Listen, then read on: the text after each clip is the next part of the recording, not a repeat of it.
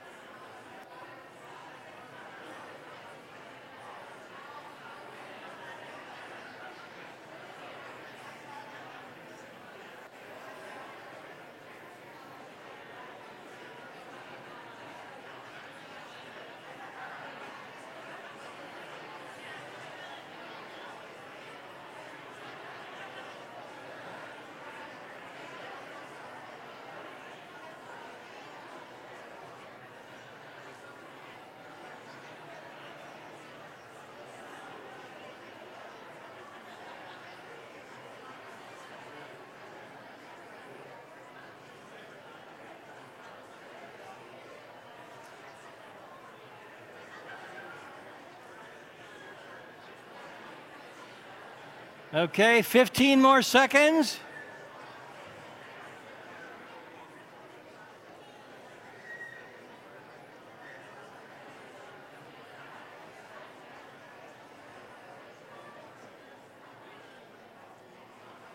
All right. I think it's just part of being American. We love our preferences, don't we? I mean, we believe, somehow we just assume that we are entitled to our preferences. I mean, you scan the menu at a restaurant and you pick your preference. You go shopping for a car, you pick your preference. We pursue our preferences wherever we go, including church. You want traditional or contemporary? Your preference. You want 9 o'clock or 10:45? Your preference. You want to try a faith group? We've got men's groups, women's groups, mixed groups, daytime groups, evening groups, Sunday groups, younger groups, older groups, mixed age groups.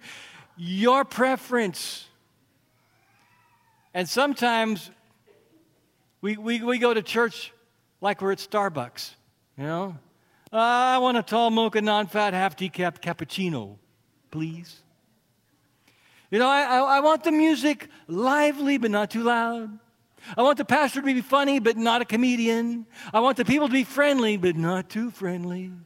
I want to be challenged but not uncomfortable. As Michael Bird says, the church is not a business selling snack-sized portions of religion. And yet sometimes I think that's what we want it to be. One thing I like about the Apostles' Creed is that it has stood the test of time. It's not a branding gimmick. It's not a marketing campaign. It simply says at one point in the Creed, I believe in the Holy Catholic Church. And that's the part that we're going to be looking at today on the Apostles' Creed. First, let's define church, all right? Now, there are 2 important ways that the Bible talks about the church. First, the church, and we could use a lowercase c here, is a local gathered community of Jesus' disciples.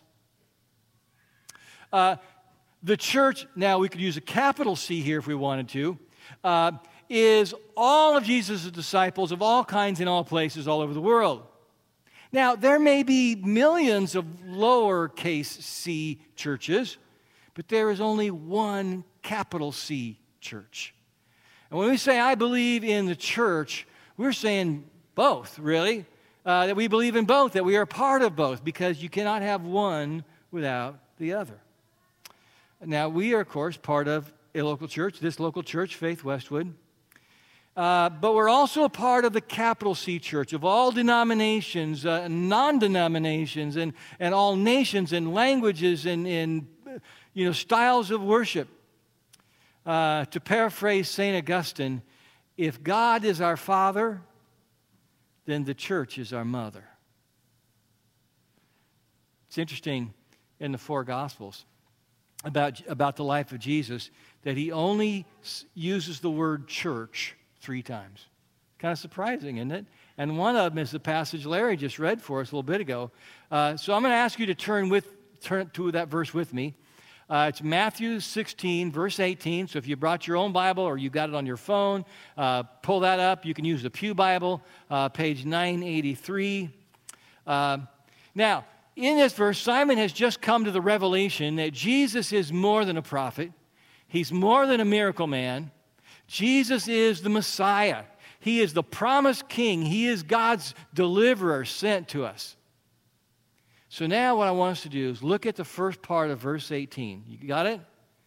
And Jesus replies, I tell you that you are Peter. Now, that's Jesus' nickname for him, and Peter means rock. All right? And he says, I'm going to call you Peter, and on this rock, in the Greek, your name is Petros, and on this Petra, I will what? Say those next three words with me. I will build my church. Let's say it again. Jesus says, I will build my church. Whose church is it? His church. I was at a district meeting recently, and someone from Faith Westwood was there, and she, at one point in the conversation, she pointed to me and says, I go to his church. And I quipped back. I said, I thought I was pastor of your church. And, of course, we were both right. It's her church. It's my church. But most of all, it is Jesus' church. He's the one in charge. He leads the way. The church does not cater to my preferences or yours. Jesus is... It is not about what we want, it's about what he wants. Jesus is building a community of people who believe and belong to him. And, of course, we have a part to play, right? He's told us that. I mean, in building the church, we're going to, kind of metaphorically speaking, we're going to lay some bricks and we're going to hammer some nails, but he's the architect of it all. He's got the blueprint. He is the builder of the church. And Jesus says, on this rock, I will build my church. Now, when he says this rock, what's he talking about? Well, he seems to be talking about Peter, or at least what he just said, but he seems to be pointing back to Peter. So in what way is Simon Peter the rock upon which Jesus is going to build his church? Now, the book of Acts in the Bible is the sequel to the Gospels.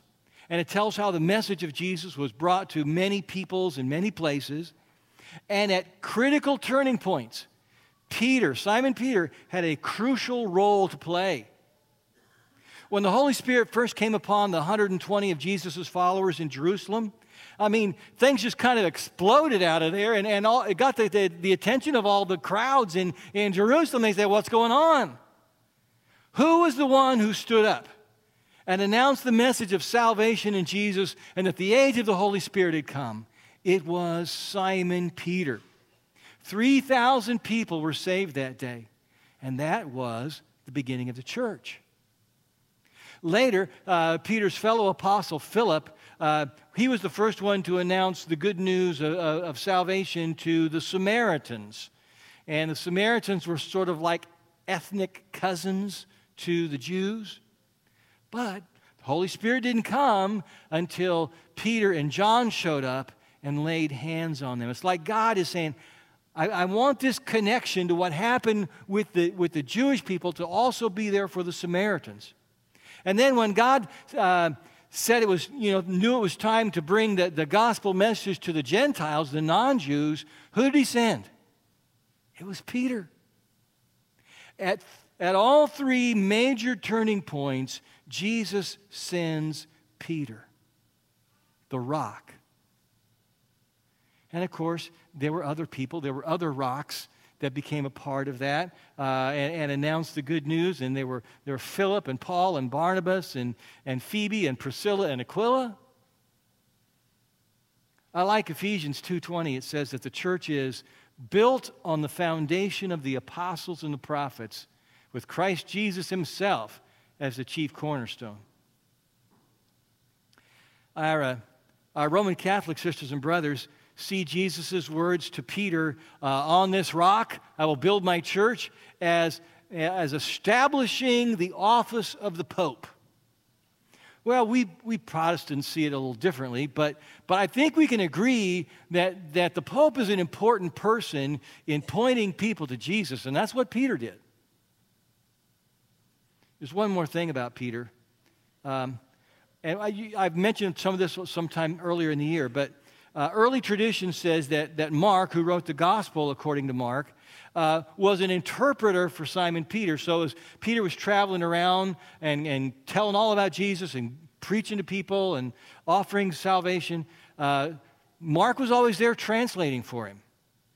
And so after doing that, I'm sure for a number of years, then Mark later wrote down all that stuff that he remembered and heard so often. And so Mark's gospel represents what Peter gave us.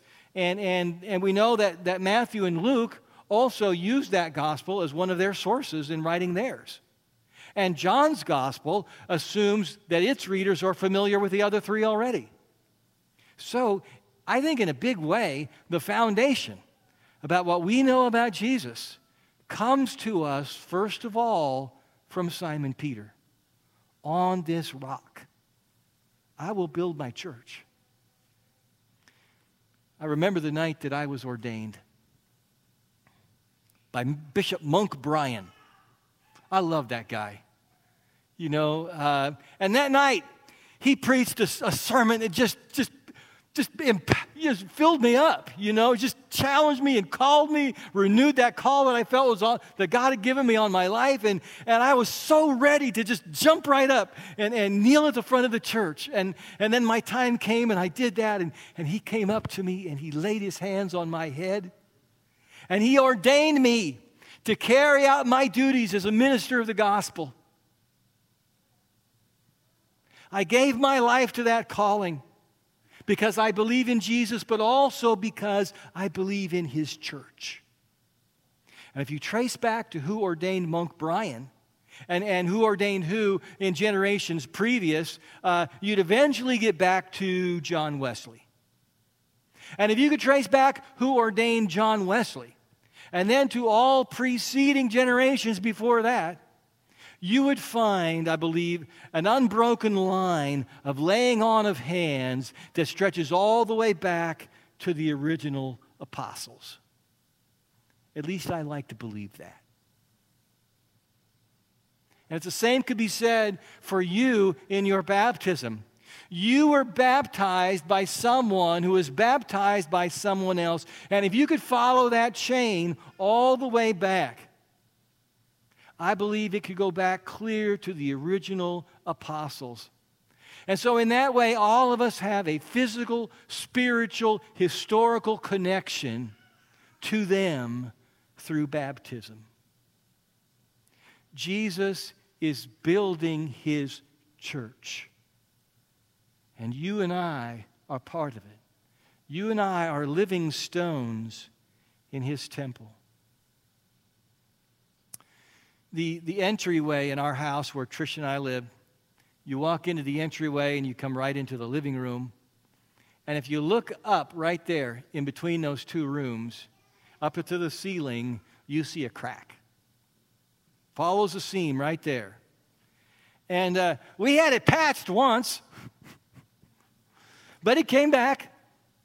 And I wonder if that crack might be partly due to the fact that several times a day, a freight train rumbles behind our backyard and rattles the house. Maybe. In the same way, there are stresses that rattle the church today. Yeah. Causes cracks and divisions among us.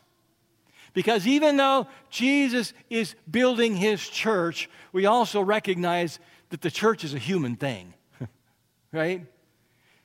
The church is as flawed as we are.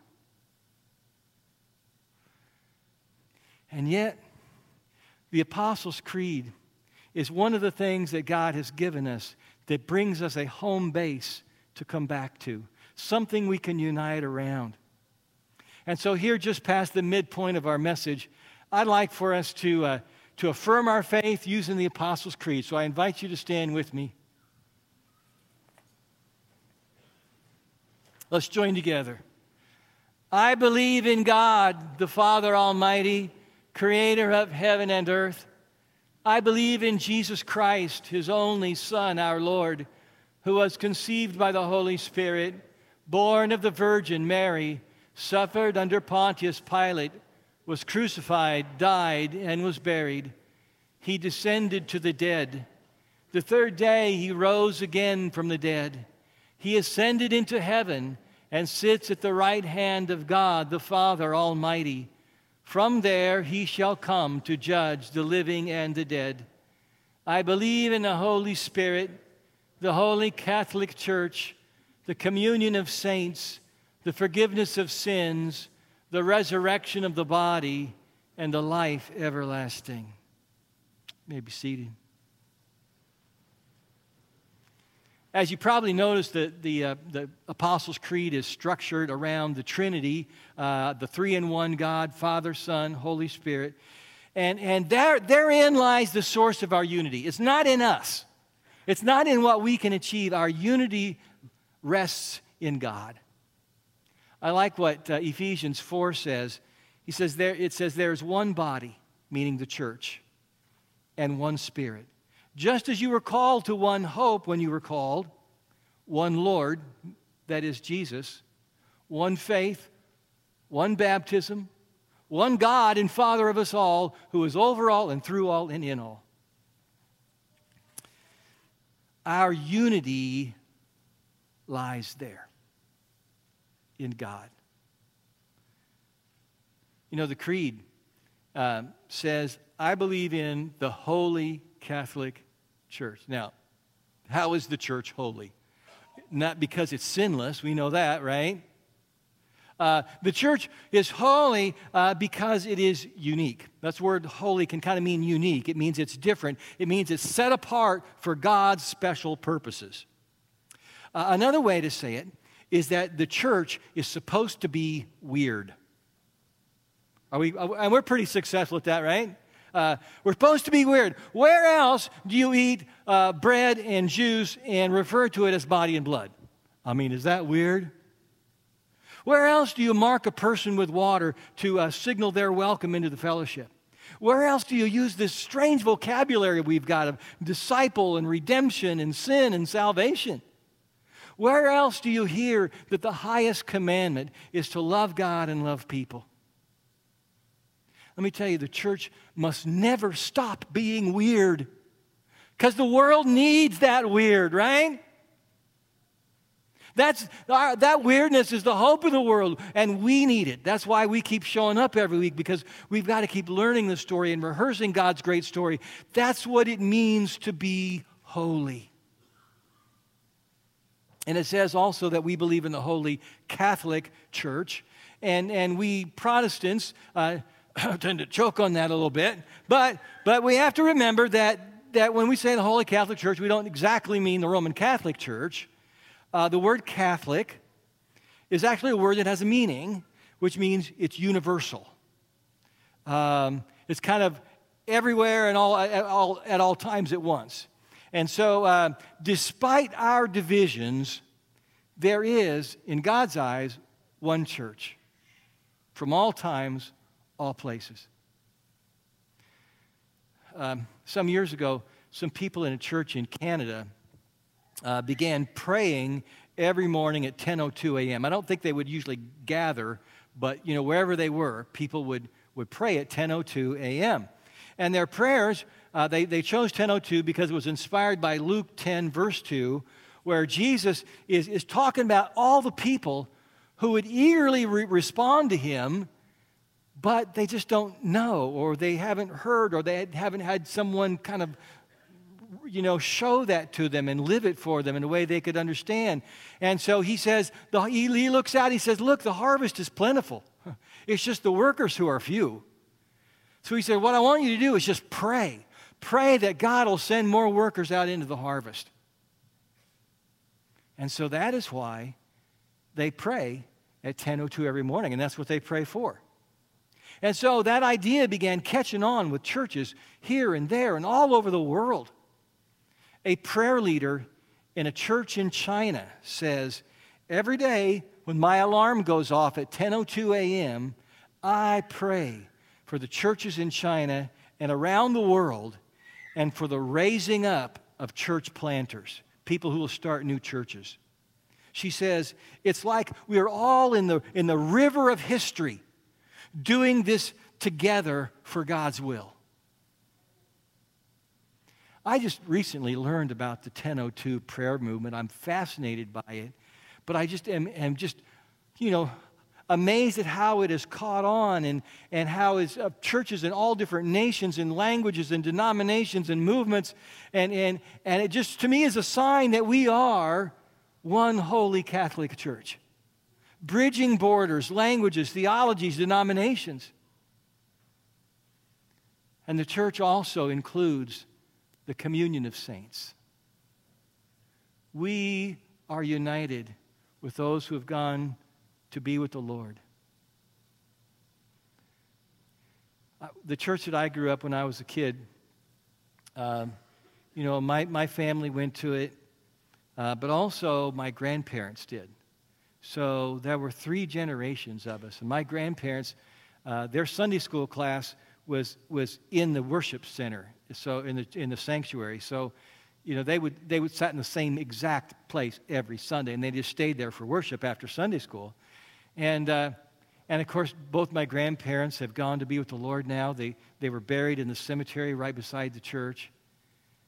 But when I'm worshiping here with you, I'm also worshiping with them. As they are a part of that company gathered around the throne in heaven, worshiping God, we're worshiping together. I want to close with one more thing, and that is that I think that when we say that I believe in the church, it also means I love the church. I remembered my first Sunday here at Faith Westwood nearly 9 years ago. And I stood here, and I stood before this crowd of people I didn't know. And amazingly, I felt at home. I felt I belonged here. I felt I loved this church. I love these people. It was a God thing. I mean, I really can't explain it other than that. And since then, I've just come to love this church more and more. And there's something I want you to say here, and that is that it is important to love the church as it is, not just as we wish it to be. You get what I'm saying? It's kind of like with your kids. You got to believe the best in them, but you also have to love them as they are. And that's the way it is with the church. We've got to love the church as it is, not just some ideal, super perfect church that we wish we were going to. Love the church as it is. Tim Keller notes that Jesus loved us not because we were lovely. He loved us to make us lovely. Isn't that fascinating? Ephesians 5, I love this, talks about the church as the bride of Christ. It says, Christ loved the church. and gave himself up for her to make her holy, cleansing her by the washing with water through the word, and to present her to himself as a radiant church without stain or wrinkle or other blemish, but holy and blameless. But when Jesus found us and loved us, we weren't like that. Jesus loved us even though we were stained by our past. He loved the church even though it's wrinkled with stubbornness. He loves the church even though it's blemished with conflict. And he loves us to make us lovely. But he loves us as we are. The church is not a business. We're not peddling bite-sized inspiration for our customers. It's our family. It's who we are. It's our identity. And it's Jesus' church. And we love the church.